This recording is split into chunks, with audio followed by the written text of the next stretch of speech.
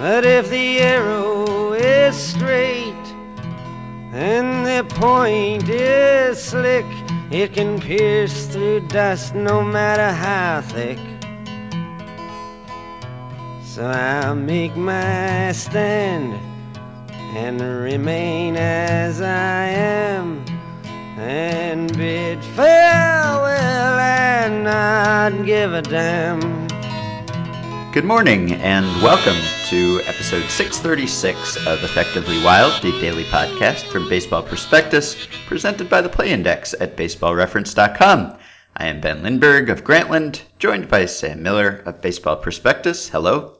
Hello. We have returned to our usual recording locations. I am back in New York. Sam presumably is back in his kitchen. And we are resuming our team preview podcast series. Today, we're going to be talking about the Oakland Athletics.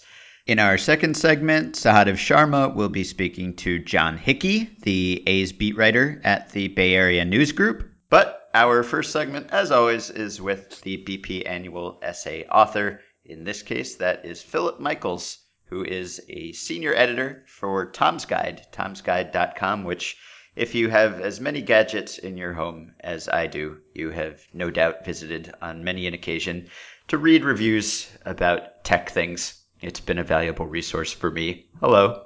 Hello. Thanks for having me. We are happy to have you. So your essay was largely about the collapse in the second half, and some people are probably familiar with the ins and outs of how that happened, but since it led into the offseason to some extent, or it set up an active offseason for the A's, give us the quick summary of what went wrong for the A's after their great start. Well, the quick summary of what went wrong, and it was impossible really to write about the A's and not address what happened in the second half of the season. It all sort of hinged around the Yoenis Cespedes trade right at the trade deadline, and there's a popular segment of thought that was what undid the A's. My father said it's because Billy Beane got greedy, which is witchcraft talk.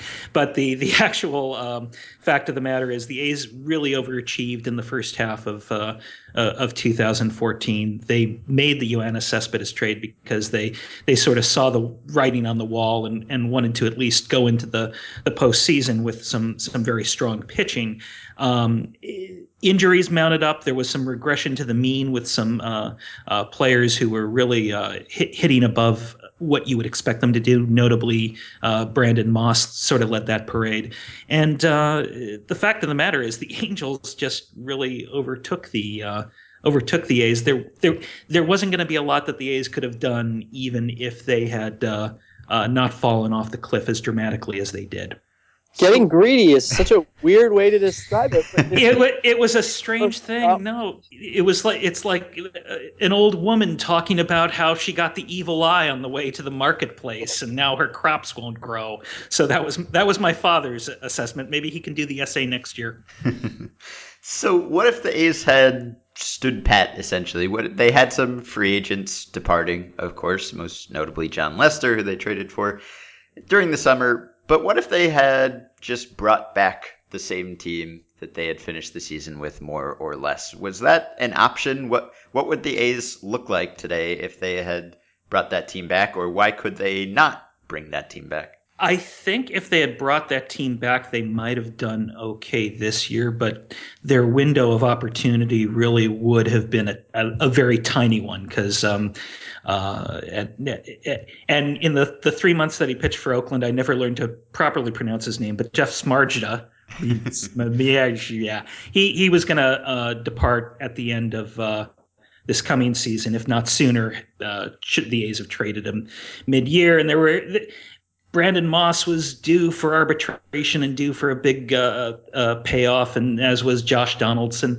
So it really, I think Billy Beane, even as early as the 2014 season, was looking at 2015 and thinking, I have to reload. And it's so strange that they did reload in the context of they had the best record in baseball at one point during the 2014 season, deep into the season. And yet you had guys getting old, guys regressing to the mean, guys coming off contract, and they didn't have a lot in the cupboard to replace them. So if they would have stood pat, yeah, maybe they would have been okay in 2015. But 2016 would have been a very dark time. And the big guys that they traded, you touched on some of them, but maybe obviously the most compelling reason to trade someone in any case is because you're getting back something that you think is worth more than the guy you're giving up. But is there anything specifically about those guys that they traded? Josh Donaldson, Derek Norris, Brandon Moss. Is there anything that made them particularly good candidates to trade, or was it solely financial? I mean, were there performance reasons to say that this was the time? Well, I think in Moss's case, probably there were both performance and health reasons. You have a guy who had a rather significant hip injury that you can see what effect that had on him in the second half of the year. And yeah, he had the off season to get surgery, but you're talking a guy on the wrong side of 30, I believe, with a bum hip, and that's not something you really want to commit to long term. Josh Donaldson also, while he's had a great 2 years, MVP caliber 2 years, he did break out kind of late in his professional career after first coming up as a catcher, and I think they thought, well, let's deal him maybe a year or two too early rather than be overcommitted to him when he begins to hit the downward slide. So I think there were compelling baseball reasons to probably target those two guys for removal.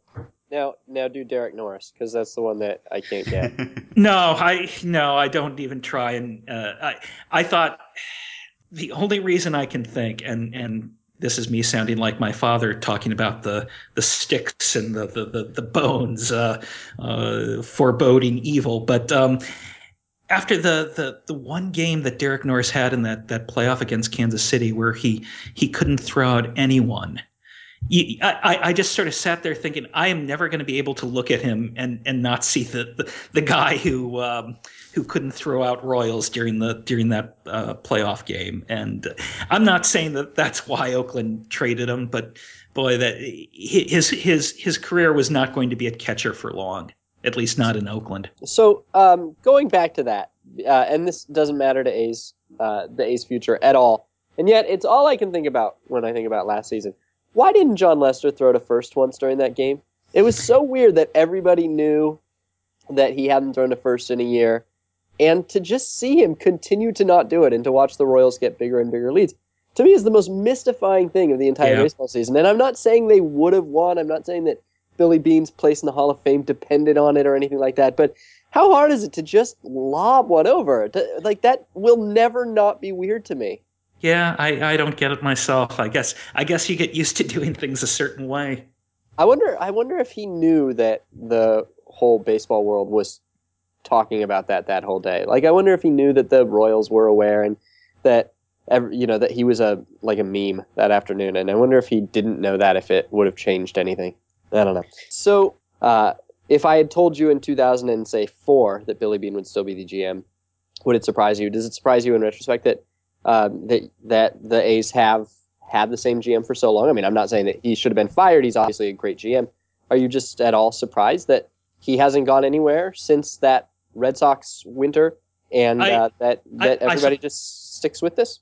Sure. I suppose that if he was going to go somewhere, it would have been when the Red Sox drove the dump truck full of money up to his house and said and asked him to come aboard. But I'm not surprised in the sense that it's not a high pressure gig here in Oakland to be the general manager. You don't have the press brain for your head whenever something goes wrong. You don't have an ownership that's really all that concerned with in the same Steinbrennerine way of always making the playoffs and always winning the World Series. So it's a nice little, for lack of a better word, a laboratory to do what you want to do. When they gave him a small ownership stake in the team, I think he's in until his muse carries him off to the world of European soccer. But I guess he's into that now. what do you think there is anything that he particularly wants to do besides, win with this team? Do you get the sense that there's anything notably motivating him? Because it does feel like it would be sort of repetitive, just in the sense that it's the same job in the same position, and he's in a lot of ways way too big for it. And not only that, but he's had his replacement there for 10 years. Yeah. It does seem like David Forst is being pushed more and more towards the front of the stage, and Bean is doing more of the corporate gigs and the bouncing around London to watch Spurs matches than perhaps he did in the past. So I'm not sure what is motivating him at this point, other than he just wants that feather in the cap to finally point at a successful postseason and go, see, it does work on occasion. And maybe that was, without getting into the dime store psychology, maybe that was why they tried to go for it when they did last year. So what percentage of the A's very disappointing postseason record over the past decade would you assign to him? And I know that the common sentiment has always been very, very little, if any at all, probably none. But having seen it be repeated over and over, are you willing to assign any of the A's postseason lack of success to the way these rosters are built, to the way that the team has played, or is it just a flat zero? I think it has to be a flat zero. Anytime you have a shortened series, if you took the last year's Astros team, you could have probably played a scenario where they would have gone on a strange mystical run through the postseason. When you're talking best of 3, or excuse me, best of 5, best of 7, especially best of 1 series, there's only so much you can do other than to have the best players in place. And again, if Gregerson and Doolittle don't give up some runs, maybe we're talking about the A's going on a bit of a run the postseason. Do you get excited about A's prospects, or do you just assume that you will never see them in an A's uniform? I don't get terribly attached. Mm-hmm. I expect them to be sent out into the world. I've been following a little bit of spring training on Twitter, and the A's beat writers have a tendency to cover former A's and former A's farmhands and just mention what they're doing on Twitter. And I wonder how they have time to do anything else since there are so many out there. But no, I once they sort of reach they'll be coming up at some point this year stage, I'll take a little bit of notice of them. But down that path lies heartbreak. I don't invest in the Addison Russell jerseys, no. Uh-huh. Do you think it's a sustainable strategy what they're doing? I mean, everyone was talking about who's the A's shortstop of the future. Well, it's Addison Russell. Oh, there goes Addison Russell in the Lester trade. Or then it was Daniel Robertson, and now he goes to the Rays in the Zobrist trade. And both of those guys were 2012 first rounders. So they never played for the A's, but the A's got good players for them. And so now, say, Franklin Barreto maybe is the right A's shortstop of the future, the guy who came back in the Donaldson deal. So is this a sustainable thing? You just kind of, I guess it depends on drafting well so that you have this steady supply of expendable prospects. It does, and the one really desolate patch that the A's had during Billy Beane's reign as GM, the 2007 through 2011 timeframe, that really could be tied on just some bad drafts that they didn't have the pieces in place to either bring up or trade away for better pieces. So in a sense, it's sustainable because here we are, 14, 15 years into this project, and the A's have contended just as frequently as they have not.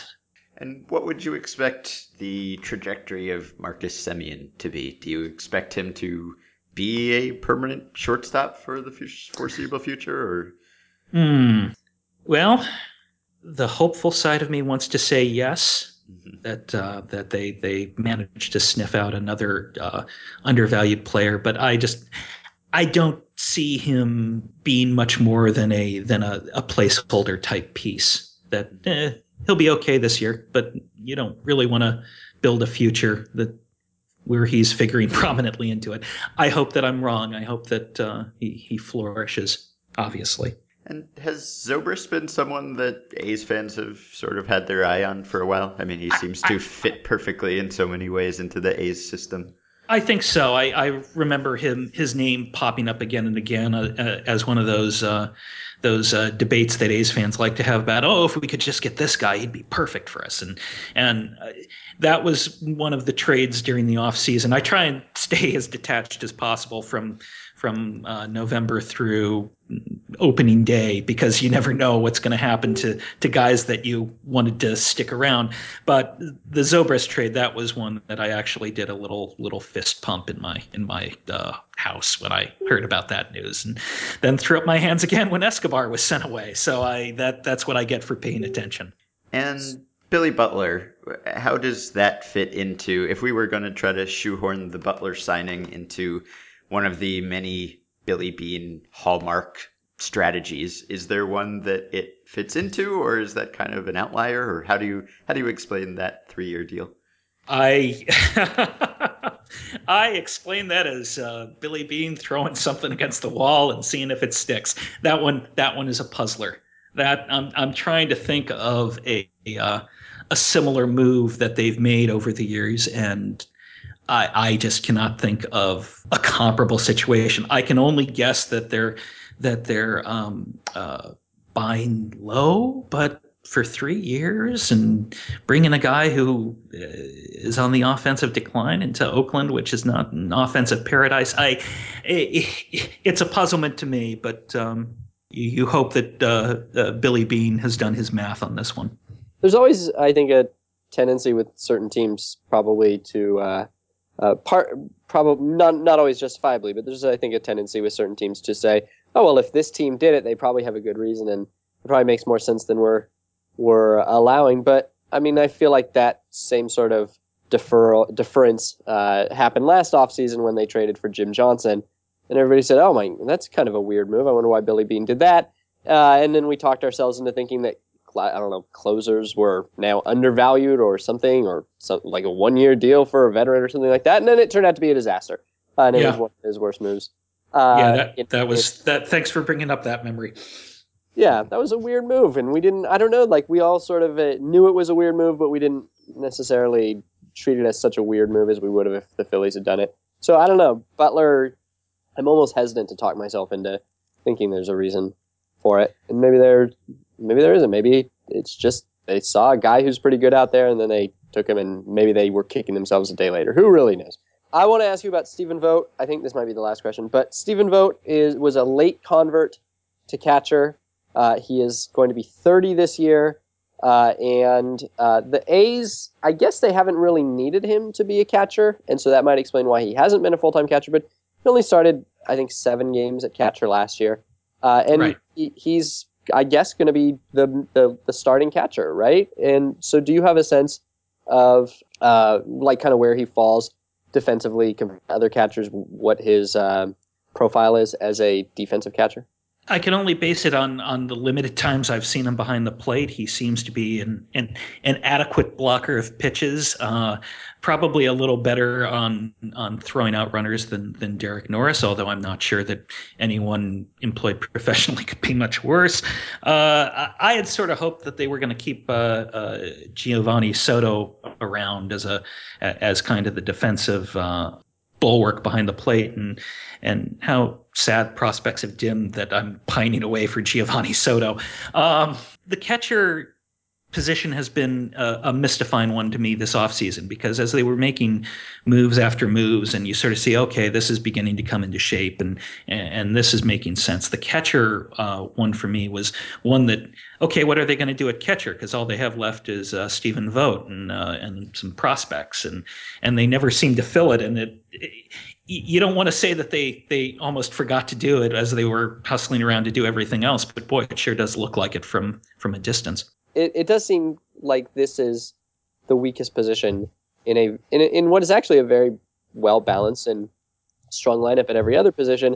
And we saw so many other teams that we think of as analytical this year go out and pluck these framing catchers from all corners. You know, the Hank Conger types, the guys who the Rene Riveras, those kind of guys who aren't really that famous, but have this one skill that everybody seems to be focused on. And it's sort of interesting that the A's haven't really gone for that kind of guy and didn't this offseason, even though there seem to be kind of a lot of them floating around. And so they're going with Vogt, who is maybe a great framer. I don't really know that we have enough data to say one way or another, but is certainly not somebody with that reputation. No. Yeah, I wrote about that a bit last year. I felt like if you have guys who hit as well as the A's catchers were hitting last year, then it probably doesn't matter all that much. They were, at the time, they had the most productive catching offensive tandem in the major leagues. So that makes up for some missed strikes. And the best explanation I heard for the Jim Johnson move was from Matthew Murphy at the Hardball Times, who showed how paying established closers can save teams money in the long run because your young setup guys make less in arbitration because they don't get those saves early on, and so they were able to lock up Sean Doolittle to what seemed like a reasonable long-term extension, although he is, of course, hurt now. That was the best theory I heard, and maybe Tyler Clippard is filling that role now. Anyway, give us a prediction. How many games will the A's win this year, and where will they finish in the AL West? As they're currently constituted, I see them as an 80, maybe 85 win team if things break right.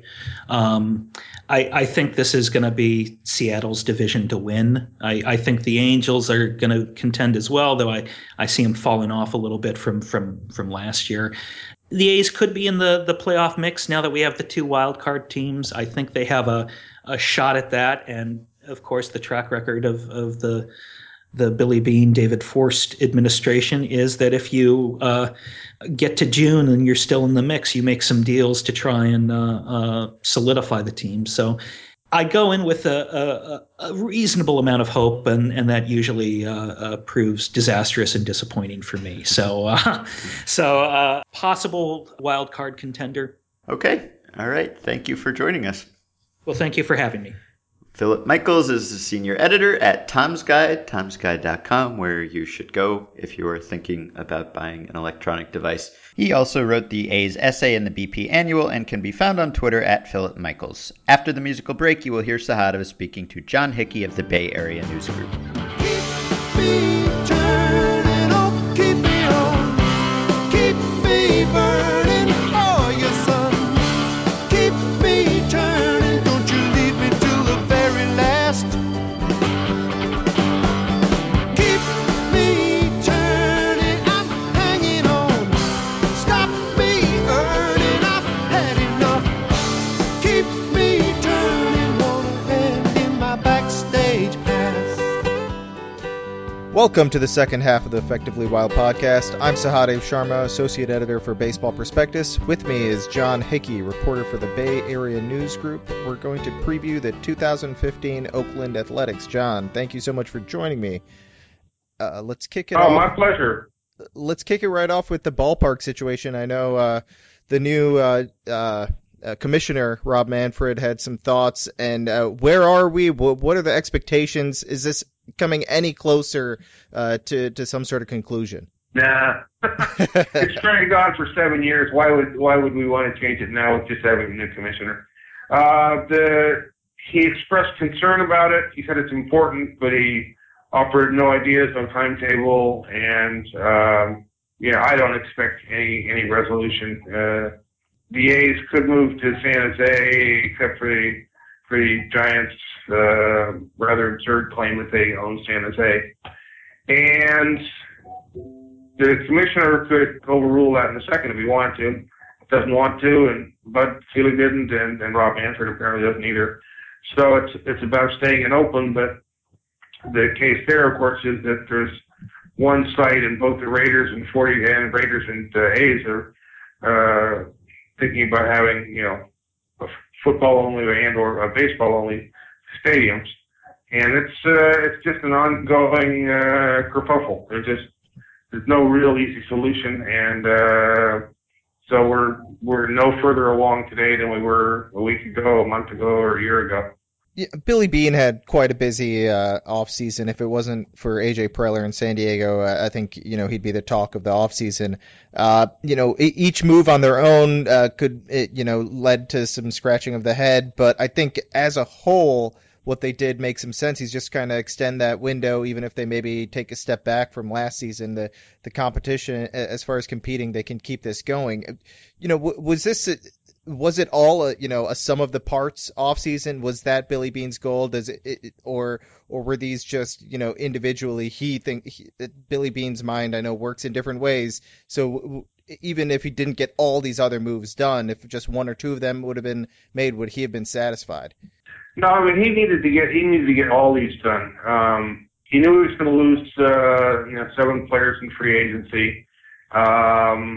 I think the Josh Donaldson trade clearly is the one that raised the most eyebrows because Josh Donaldson was a premier third baseman. Well, is a premier third baseman, and is after just 2 years he was still making basically major league minimum money and had 4 years of club control. Hard to see why you let that go, but then with Brett Lowry playing third and Kendall Graveman coming over to maybe be in the rotation, this could work out. This could work out for the A's long term because these guys will are younger and they clearly have some talent. Although giving up Donaldson was a monster price to pay. Yeah, it certainly was potential MVP candidate year in and year out lately, and just kind of the heart and soul of that team. It seemed like, the team really faded down the stretch. At the trade deadline, they were the best team. It seemed the favorites to win it all, if you can call anyone a favorite in baseball. But they really seemed to be, clicking on all cylinders, and then they really faded. What was the key to that fade, and did they address that in the offseason? Yes and no. The second half of the season, Brandon Moss played with a hip injury that he didn't tell anybody about. Donaldson was in the lineup every day, even though he shouldn't have been. They went from being at a peak when they had a three-man catching rotation of John Jaso and Derek Norris and Stephen Vogt that worked very well for them. And one by one, each of them got hurt. By the end of the season, Jaso was on the DL. Vogt could only DH or play an occasional outfield. And Norris was so beat up that your grandmother could steal second base against him. He literally shouldn't have been in the lineup. He was in no position to throw anybody out. And it's just the injuries really beat this team up last year. Reddick was hurt. Coco Crisp was hurt. And even at that, they made it to the postseason, and if the gods had been more friendly, they had the lead in the 8th inning and they had the lead in the 11th inning in the wild card and couldn't close it out either time. Yeah, it's just seemed like one of those snake-bitten second halves, and seemed to continue on into that wild card game. Sonny Gray got named opening day starter. I don't think that was a huge surprise. You have Kazmir right behind him, and you feel kind of comfortable. You know what you're going to get from both of those guys. Maybe even Gray's ready to take a step forward. But the three, I guess, you can suggest, Graveman may be part of it. Hahn, Chavez, Pomeranz. Out of those 4 names, before we really get to Griffin and Parker, before they're ready to come back, out of those 4 guys, do you see someone that's can really step up and maybe emerge? It seems like it happens inevitably for the A's. Is there a guy in this group, maybe even someone I'm not naming? No, I think actually the guy that has impressed the most halfway through spring, and we have to say that yes, the other half to be completely different, but Kendall Graveman is coming in and really impressed people. This is a guy who started at low A last year, was in the major leagues by the end of the season with Toronto, and is now here. The catcher's rave about his ability to sink to both sides of the plate and to cut the ball to both sides of the plate. That's something that much more experienced pitchers really have trouble doing. It's usually you sink to one side and cut to the other. But this guy has a special talent for pitching, and I had one of his teammates today compare him to Sonny Gray. So if you're thinking about having 2 Sonny Grays in your rotation, well, you could have worse things to say about a rotation. Certainly, yeah. Uh, and I mentioned Parker and Griffin. What are their status? How is it? Do we expect them back middle of the summer? And how effective can we think that they're going to be in 2015? Well, now Parker's coming back from his second Tommy John surgery, which means they're probably going to give him a little more time than they might otherwise. But he's already facing hitters. Um, it's not unreasonable to think that he could be back late June or right around the All-Star break, if not. But it's they're going to have to take it carefully with a guy who's already undergone the knife twice. Hmm. For AJ, it's his first time, and he had his surgery about 6 or 7 weeks after Parker did, although they got hurt about the same time.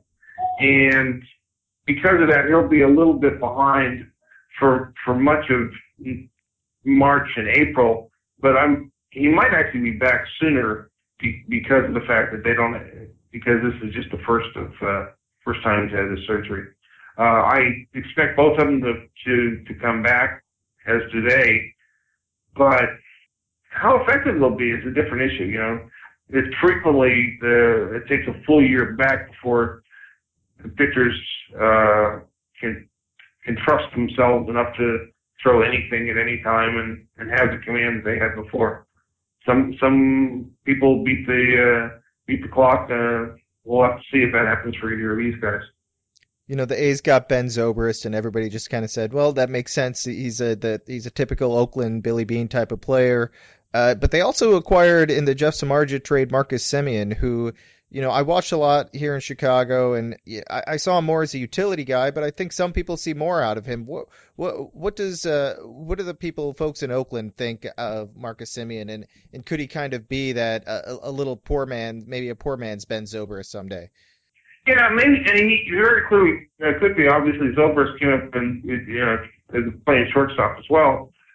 This is Marcus is a local product. He's from Berkeley, right next door to Oakland, and the A's like him very much as an athlete, and they think he can be a good shortstop. They talked about his ability to play other positions, but the position they need him to play is shortstop. It's going to be. They've traded away two of their best minor league prospects in the last 10 months, as you know, and so they don't have until Franklin Barreto is ready. They got picked up in a trade. Until he's ready, they don't have another shortstop. I could see Semien, maybe playing short for a couple of years and then transitioning to another position when they have a more classically trained shortstop is ready, if you want to phrase it like that. We kicked this off with the ballpark situation, and it doesn't sound like it's any closer to getting fixed. But if it ever does, and Billy Beane's still around, do you expect how Billy Beane operates to change because maybe there's more money intact? Is this more of an ownership issue, or is the ballpark directly affecting how much money Billy Beane's getting to work with? Well, I mean, yes and yes. It's an ownership issue in the fact that the A's ownership could put more money into the club than they do, but they're not in business to lose money, and they're not going to, and they don't.